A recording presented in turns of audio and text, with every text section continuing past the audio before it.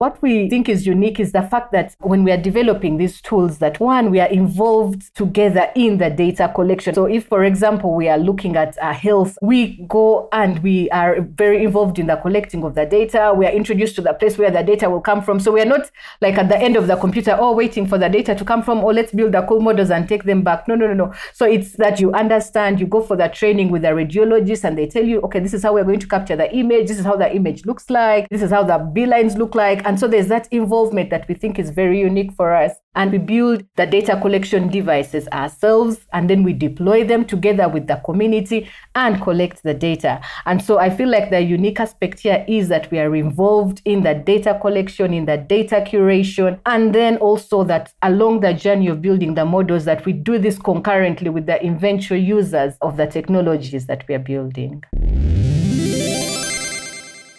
Big thanks to our partners Linode, Fastly, and LaunchDarkly. We love Linode. They keep it fast and simple. Check them out at linode.com/changelog. Our bandwidth is provided by Fastly. Learn more at fastly.com and get your feature flags powered by LaunchDarkly. Get a demo at launchdarkly.com.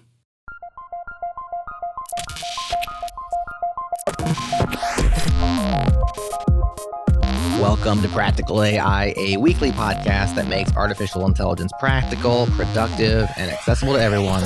This is where conversations around AI, machine learning, and data science happen. Join the community and Slack with us around various topics of the show at changelog.com/community and follow us on Twitter. We are at PracticalAIFM.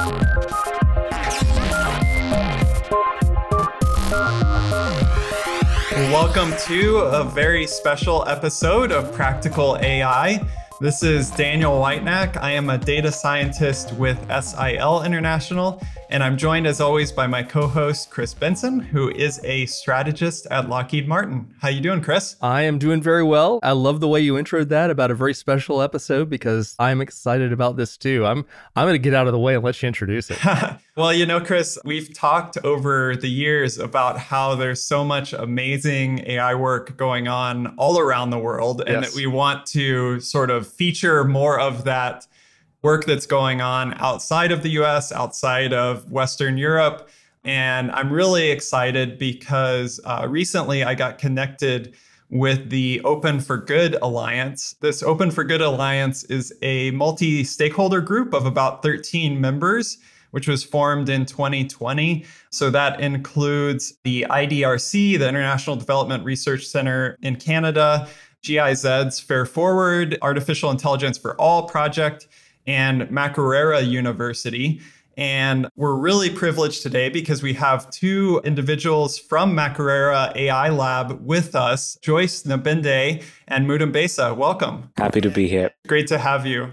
Yeah, thank you, Daniel. Nice to be here. Yeah, and we're going to work with the Open for Good Alliance. And in particular, Joyce, you've agreed to join us for some follow-up episodes in a Spotlight on AI in Africa podcast series.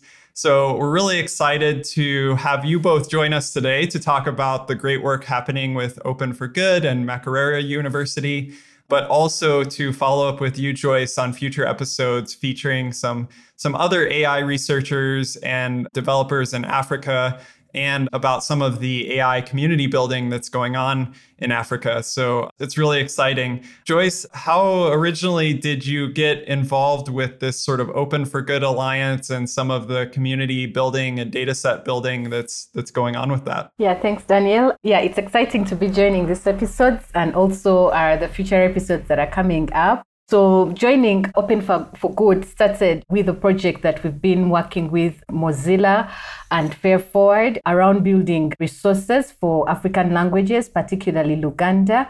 And the project, of course, that we're doing there is one, trying to build our automatic speech recognition systems. But we realized that you can't build a system without data. And so we had to go back and then think of how can we be able to collect the data that we can use for building our systems. And that's how the connection came in with Mozilla and Fair Forward, because Mozilla has an open platform where we can be able to crowdsource voice recordings. But before we even get to crowdsource the voice recordings, we needed our text recordings. And so that brought in the need for data that is localized, that is built upwards, moving down, moving upwards.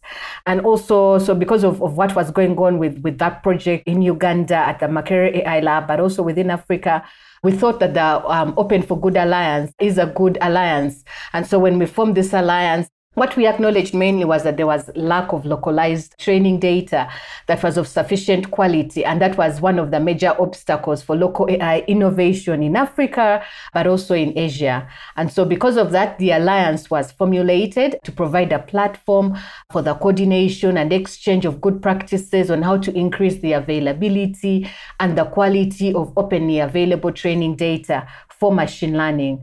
And although I just gave an example just of NLP or data or speech data, there are several other kinds of data that we are seeing the need for to develop and to work on in the African context. And so the Alliance is an association that brings organizations that are working on different kinds of data. Yeah, that's so awesome. I know that Chris, as a strategist with a major organization, is always telling me, data strategy is key piece to the overall AI strategy within any organization. And so it's awesome to see this alliance form to really work on those localized data sets.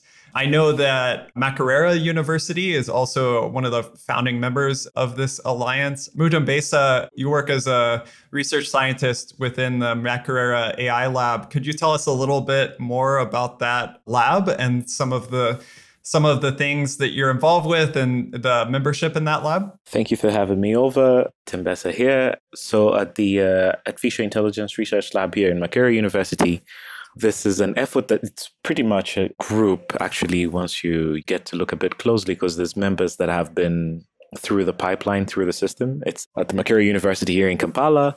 Started as a group of people doing their doctorates in the 2009-10, about that period. And they were coming back from exchange programs that were with other universities abroad. And so they returned to be able to use these computational techniques that they had learned to solve issues that were pertinent to the local community, largely Africa. So some of the work that is measuring there is there's a lot of work in agriculture because the focus had to be on issues that were of interest to the people, of interest to the communities. So agriculture, health, looking at infrastructure, languages now. And so some of these, for each, maybe I'll just highlight some of the works that have been done in there.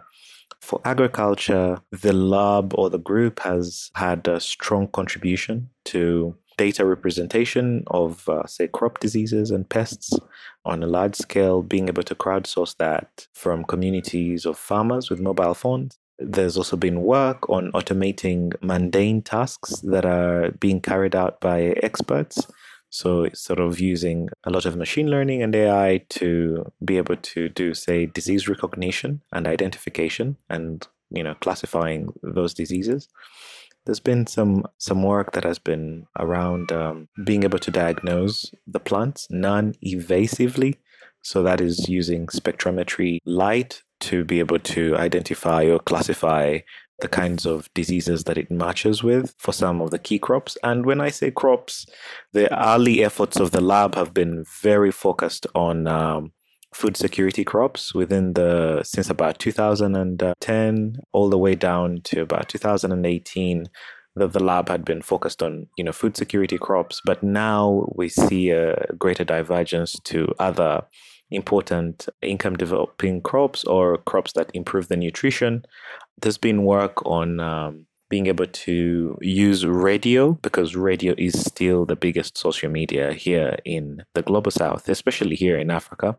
So to be able to use radio, which Joyce was lead, to be able to use radio to map where crises are for different crops or for different diseases or for different pest infestations or whatever topics that are around diseases. And that's just a highlight of the work that has been done, and this is in monitoring and evaluation for crops. We've also had work around being able to use AI to reduce make accessible credit scoring for historically unbanked smallholder farmers, amongst many other things.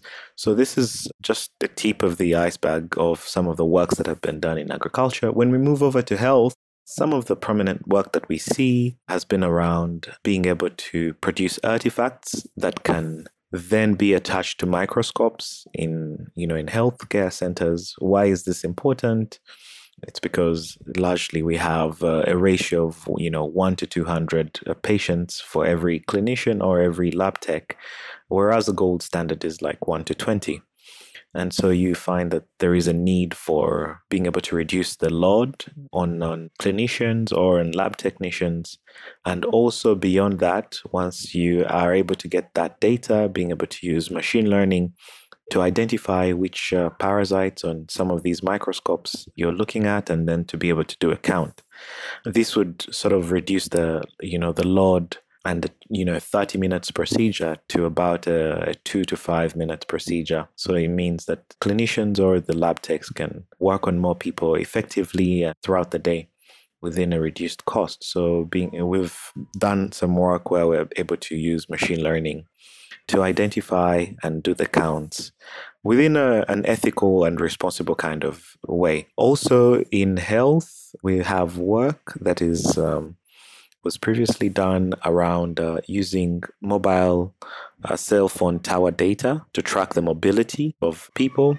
This data was from a prominent telecom, again, ethically anonymized, to be able to just provide a network of how people move, and then be able to use that as a feature for predicting the spatiotemporal patterns of diseases, where the contributor is, somebody gets infected here, travels to another place, gets bitten by another vector.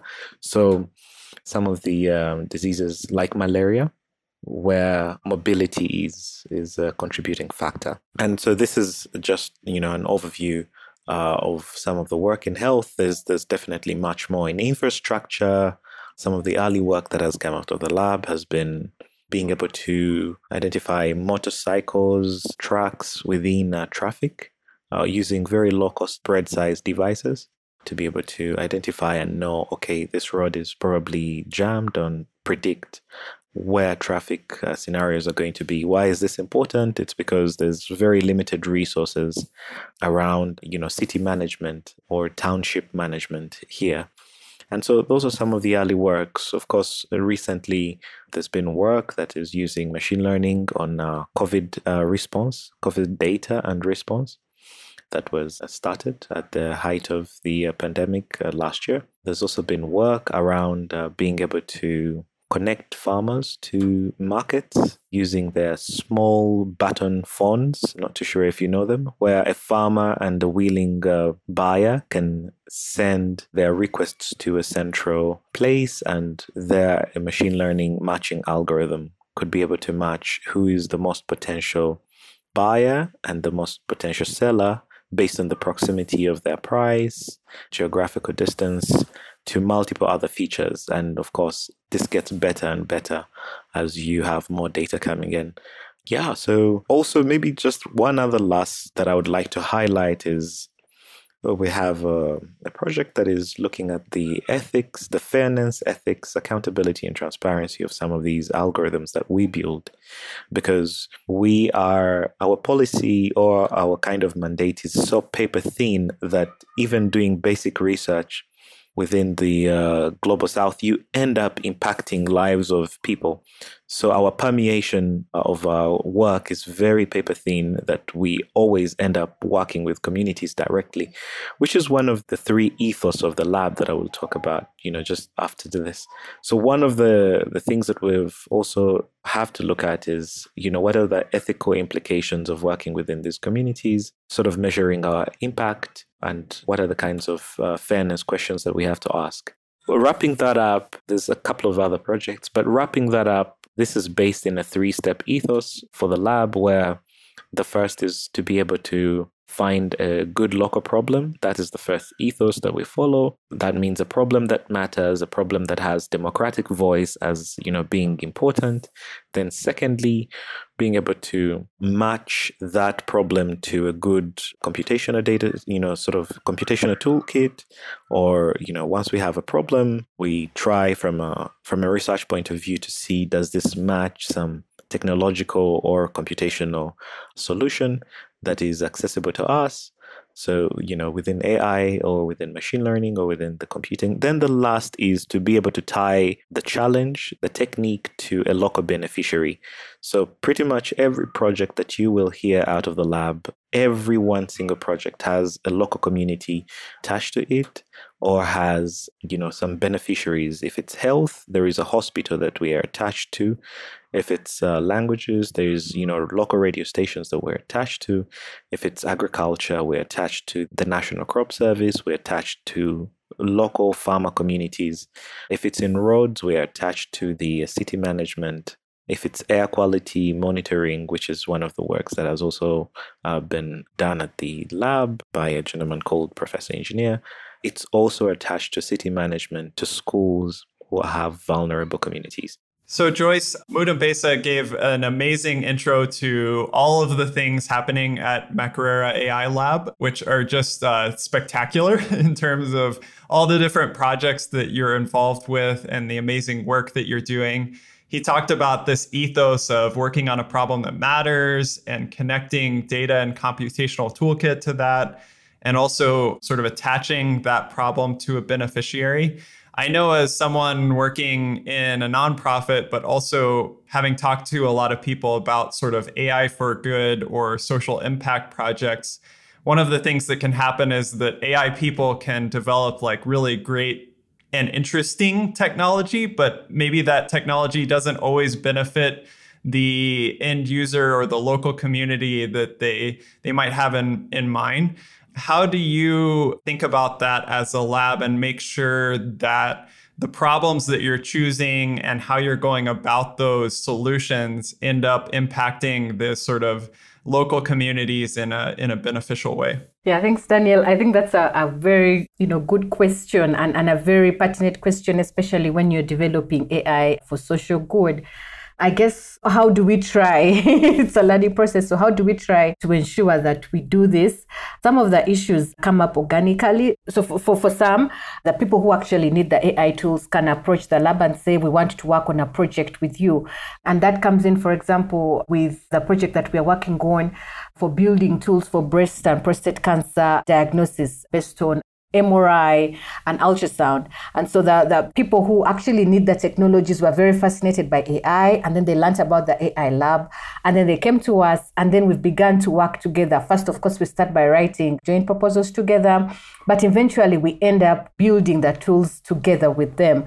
And many times when we do that, we actually have meetings with them. They host us at the center where they actually do the testing and the actual recruitment of the patients, and then they take us through the process. And also, as we build the models concurrently, we do this concurrently with them, and then we are able to get feedback from them because they are very instrumental. Sometimes you look at an MRI and you don't know where the cancer is or the lesion is, and they come in very handy and say, okay, this is where the lesion is, this is how you're going to label this image. And eventually, when you build that tool and you go to test the tool, then this is something that is usable for them because they've been part of the process or part of the journey of building the AI model. And so that's the thing that we've been working with in health. And then in agriculture, somehow also it's been like that before we even have a project signed off. So if we get maybe funding and we are beginning a new funding phase or a new project in the lab, we actually go to them. We have the experts that we work with, the agriculture experts. We go to them and we discuss the idea that we have and we want to implement and the project that we want to implement. And it's only after they've understood what we want to do that we get a sign off from them. And then we get the support that we require to start building the technology. And so we are very intentional when we build the AI tools that we don't build them just to have a good tool or a good model, but this model that should actually be able to work and perform in field or for which we are developing the model for. So we work very, very closely with the agriculture experts, for example, work very closely with the smallholder farmers who are going to use the tools. And so many times we have farmer trainings where we have a tool that we have developed, for example, a tool to give them recommendations. And we try as much as possible to hold workshops and trainings with them. During COVID, it's a little bit difficult, but we aim to have physical workshops where we take them through the technology, as well as bring in the agriculture experts, because sometimes they might ask a question that's not really necessarily related to the technology, but it's related to the domain. And that's where the agriculture experts can come in during those workshops, during those trainings. And then we also get feedback from them, from the farmers who are going to eventually use the technology, on what they think or what they like or what they don't like with the technology. And if we can have the physical trainings, also through the lab, we have a dedicated call center where we have the people who call in and check in on the farmers to find out if they have any problems with the technology, any problems with the tools that they are using. And then we get back this feedback, go through the feedback and try and improve the models that we are building. So it's both that sometimes it's us who go, but also other times it's the experts who come to us. And then we are able to build the technologies that are very impactful. And we are hoping that these technologies also can be usable, because we don't want at the end of a funding phase that the technology ends there. We want something that there's continuity in usage of the AI tools that we are building. Joyce, I love the way you approach the problem. It's just delightful to listen to, with the emphasis on trying to find solutions to problems that are specific to the African community at times, and those focuses and these creative things like having call centers to reach the farmers and others that you're working with.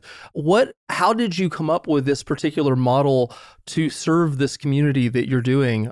I'm curious, as you look at the broader world of AI around the globe, what are some of the things that you feel are unique to what your lab is doing, or very differentiated compared to others in the way that you're satisfying the problems that you're addressing at this point? So I think for the call center, Daniel might have more ideas about it, but what happened is, and how the call center evolved is through our crowdsourcing project. What we wanted is we wanted the farmers to be able to send us images of their gardens so that we can be able to build models that can map what is taking place in the garden over time. But because the farmers are out there and we were introducing a new technology to them, which is the crowdsourcing tool, we thought it was interesting, or it would be interesting that we don't just throw the technology and then assume that everything will work out okay, because not everyone is tech savvy. And these were applications that are not on feature phones. These are applications that are on smartphones, and not everyone knew or had an idea of how the smartphone is able to work. And so we felt that there was a need to actually reach out and follow up on the crowdsourcing.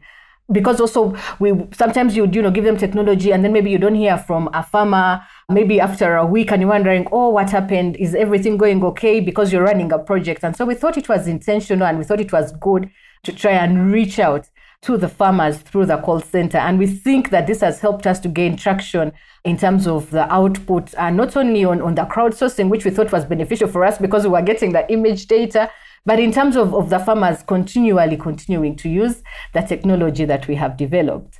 And so what we think is unique is the fact that when we are developing these tools, that we are involved together in the data collection. I think that data is always the driving factor. So we are involved with the people from which we are collecting data. So if for example, we are looking at health as an example, we go and we are very involved in the collecting of the data. We are introduced to the place where the data will come from. So we are not like at the end of the computer, waiting for the data to come from, let's build the cool models and take them back. No. So it's that you understand, you go for the training with the radiologist and they tell you, okay, this is how we're going to capture the image. This is how the image looks like. If it's for the lung, they'll tell you this is how the B lines look like. And so there's that involvement that we think is very unique for us. And also speaking maybe about one of the other projects, which is the air quality project.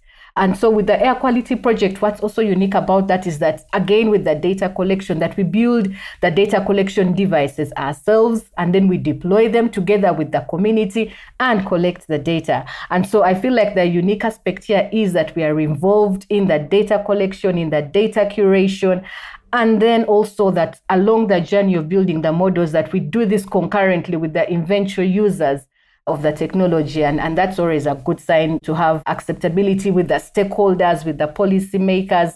And we always have to make sure that when we have a project, we disseminate, we kind of provide the findings out there. We are intentional to who we invite to the dissemination seminars, because we want to ensure that they get to know what the work that's going on in the lab for continuity, but also for scalability to other sectors that can be interested in the AI models and the technologies that we are building. I think a lot of the points that you made there, Joyce, are just so valuable for any data scientists or AI researchers out there that are working on curating and crowdsourcing and analyzing their data.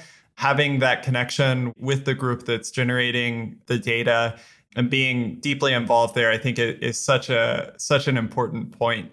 And maybe that gets to some of the sort of ethics and bias type of issues that Mutembesa, that you mentioned. As you're working on crowdsourcing and curating a lot of this data, Mutembesa, maybe you can comment on how you think about bias in those data sets and work to make sure that your data collection and usage is ethical and you're monitoring for bias. Yes, thank you very much.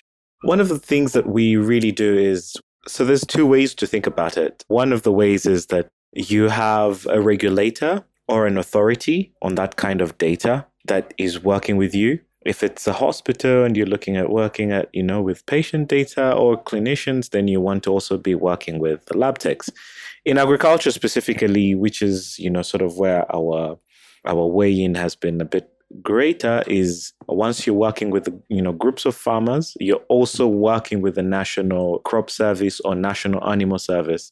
In that way, what you do is that you end up having a lot of work go into, how fair can we be in our data collection? Geospatially, what are the important areas to go to so that there is data representation that has equity? If you're involving multiple teams or multiple groups within a certain community sensing exercise, you have to have a selection criteria which is not developed by us alone. That has to be in collaboration with a national regulator, which means that such a selection protocol or a selection criteria is sensitive to different national or community needs. Say like, okay, we need people to participate, but there has to be some gender equity in the participation, where we always, try to balance participation of both women and the men.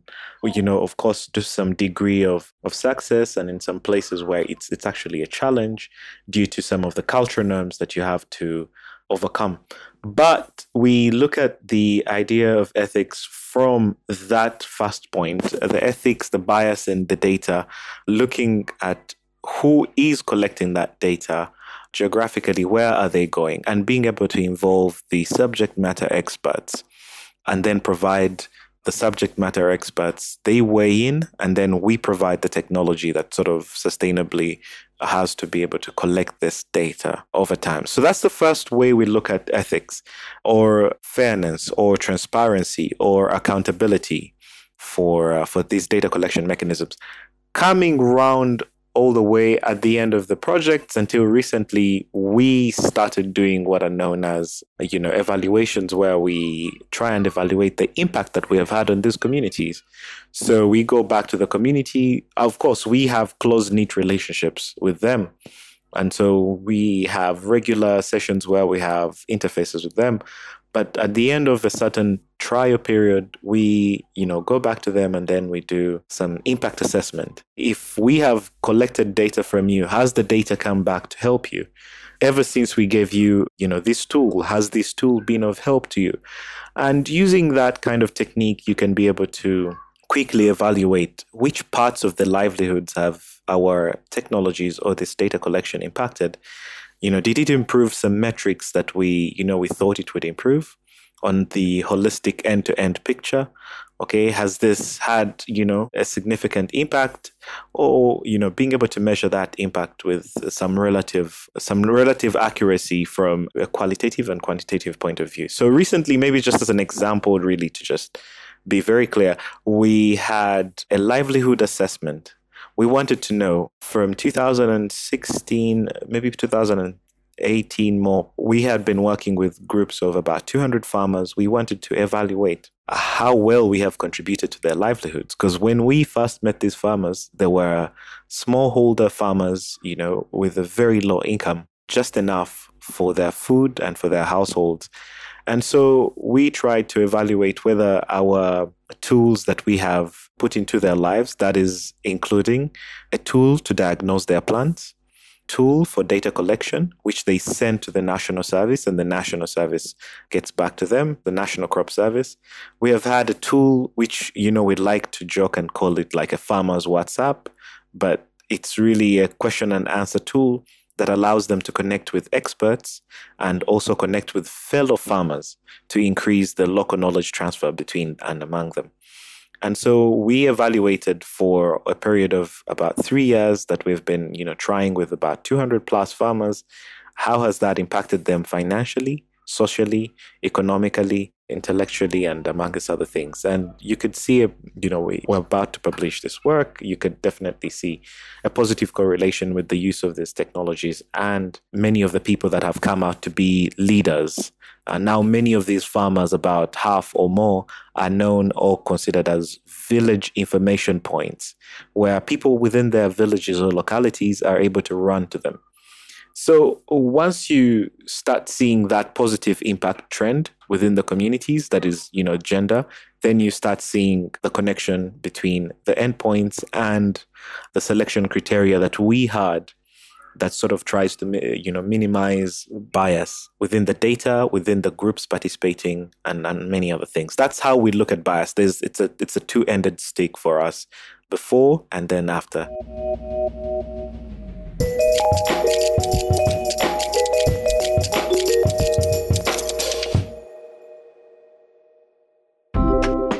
Changelog News is the best way to keep up with the fast-moving software world. We track, log, and contextualize the coolest projects, the best practices, and the biggest stories each and every week. Make changelog.com your daily destination, or hit the snooze button and subscribe to our weekly newsletter that hits inboxes on Sunday mornings. Join more than 15,000 enthusiastic readers. It'll cost you exactly $0, and you can subscribe right now at changelog.com/weekly.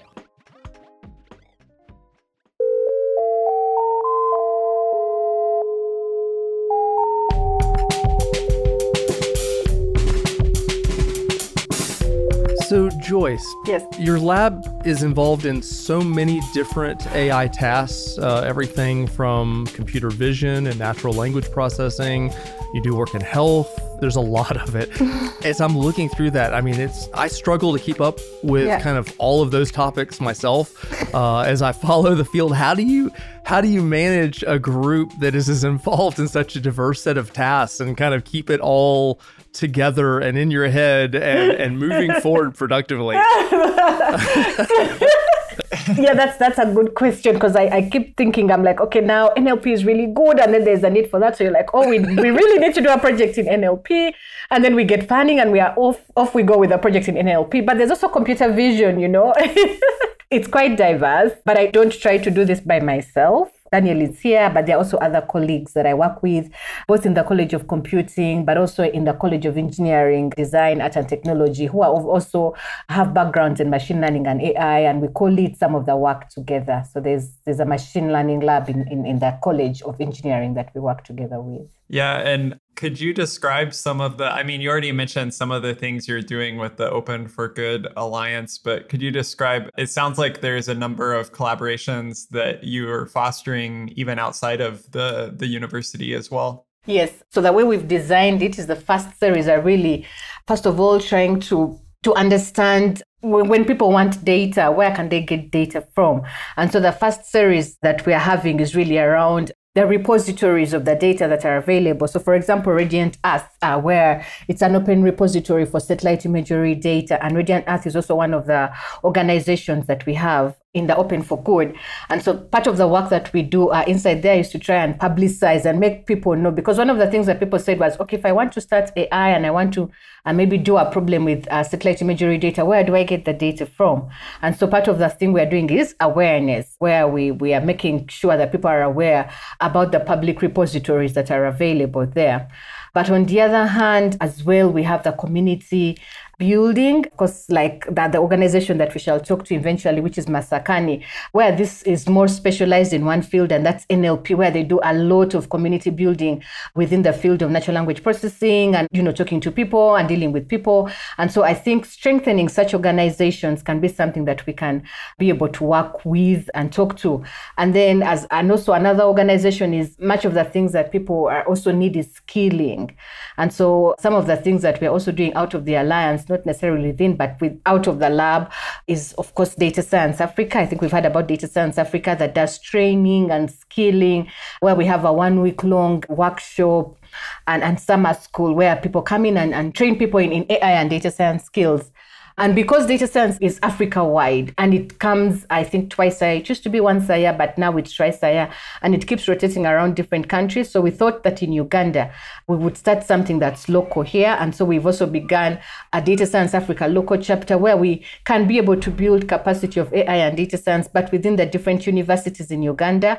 But our focus is not necessarily just on universities. We want to focus on the intersection between the university, the private sector, the government as well, because we feel that connection between these different bodies are important.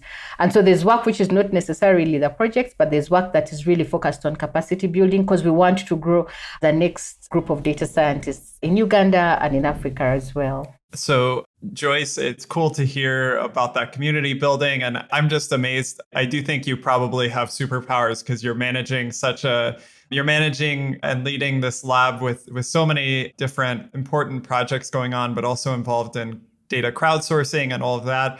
And Mutembesa, when I'm hearing you talk, I'm actually picking up on another thread, which I'm super impressed with and curious about, which is the fact that you're, as an AI lab, not only involved in doing sort of AI research at the cutting edge, but you're also involved in actually producing like software and applications that people can actually get their hands on and use. In industry, like in most AI groups in industry, this is a struggle to sort of push from development and research in AI into like actual application of that AI in production and in actual software. How have you navigated that within your own work in terms of taking AI models from that research stage in the lab into maybe a mobile application or a website or whatever it is, or offline processing in production that people actually get their hands on and impact end users? What have been some of the challenges and successes along that way? Very interesting question. Thanks, Daniel. So one of the things you may want to keep in mind is that though the technical processes of being able to deliver or implement a piece of technology or invention or innovation to a community, though that is standard of, like, say, software development, the way you work with communities to be able to deliver that is different across the world. So for us, it's been a very different journey. From the get-go, we did not realize especially how much appetite there was for tools that would assist or ease the burden on, say, the farmers or on clinicians.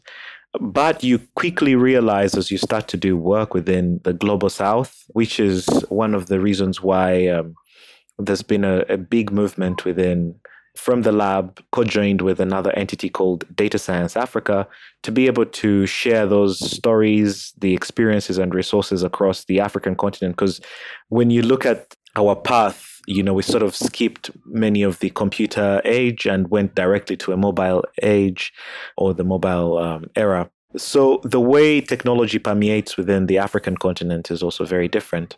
And so this is one of the things that has ended up, whichever project within the lab, started as just a very simple, basic research idea, either of a master's or somebody doing their master's or doing their PhD, ended up being highly needed once it hit with the community. And once you work with a small community of a small cohort of farmers or a small cohort of clinicians or a small cohort of, say, radio teams, immediately there's an insatiable appetite from the community because they have been longing for tools like these. So there is a thin line. The lines are very blurred on how we've been developing with some of these. It is really hands on deck. You're working with tools that are reaching directly to the communities. And of course, that had been earlier sort of permeated within some of the principles for the lab or for the group, actually.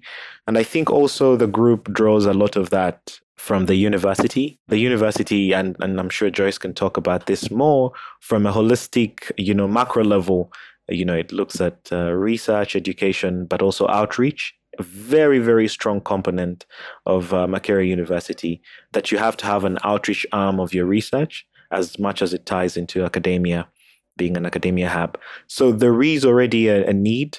So once you're working on any technology, no matter how small, you will always end up impacting people. There is a very thin membrane between the work that we do, for academia or for school and the people that it impacts. So it's a very different ball game in terms of the setting. I hope I've tackled that. Yeah, thank you so much for that answer, Mutembesa. Really appreciate your perspective there, and also emphasizing that no matter what technology we're building, it is going to have an impact on people, and we should keep that in the forefront of our minds. Well, I'm really just thrilled to have kicked off this AI in Africa Spotlight series on the podcast with this great conversation with Joyce and Mutembesa from the Makerere AI Lab. Joyce, I'm wondering if you might close us out by just giving us an idea about what you're excited to talk about and discuss as we have some follow-up episodes about other things that are happening around in different areas and in different ways as related to AI in Africa. Yeah, thanks, Daniel. So for me, it's exciting, the series that we are going to have. One, to really understand, especially the community building, the groups that are out there in Africa that are building communities, that are training communities, that are providing support for communities. I think that's going to be very interesting for us to listen to. Another interesting thing is to really look at the big problem that we have around the data collection, data curation, making sure that we have data that's not biased. I think you hinted a little bit about it in the questions that you asked around how do we deal with biases. So for me, it's interesting to hear how other people have been able to deal with that, to make sure that the data being collected doesn't have bias, is representative, is inclusive. That's interesting for me to hear about. A feminist AI is also something that's interesting as well. And I'm hoping that we can be able to hear more about it in the coming series. Of course, we are still in the COVID-19 pandemic. So also hearing about the work that's being done in the African context around dealing with COVID and integration between using AI for fighting the COVID-19 pandemic. I think that's also something that's interesting that I'm looking forward to hearing. So yeah, I'm very excited for the next episodes that we are going to have. Yeah, thanks. Yeah, and thank you so much, Joyce. Thank you for agreeing to join us on this journey. And thank you, Mutembesa, for joining us in this kickoff episode. Appreciate both of you taking time and looking forward to having the follow-up conversation soon. We'll talk to you all soon. Bye-bye. Bye. That's our show. Thanks for listening. For more like this, check out our master feed. It is all changelog podcasts in one easy-to-consume place. Let your podcast app snag everything we produce and then pick and choose which ones to listen to. Subscribe today at changelog.com/master or just search for Changelog Master in your podcast app of choice. You'll find it. Special thanks to Breakmaster Cylinder for providing our music and to our longtime sponsors, Fastly, Launch Darkly, and Linode. That's all for this week. We'll talk to you again next time.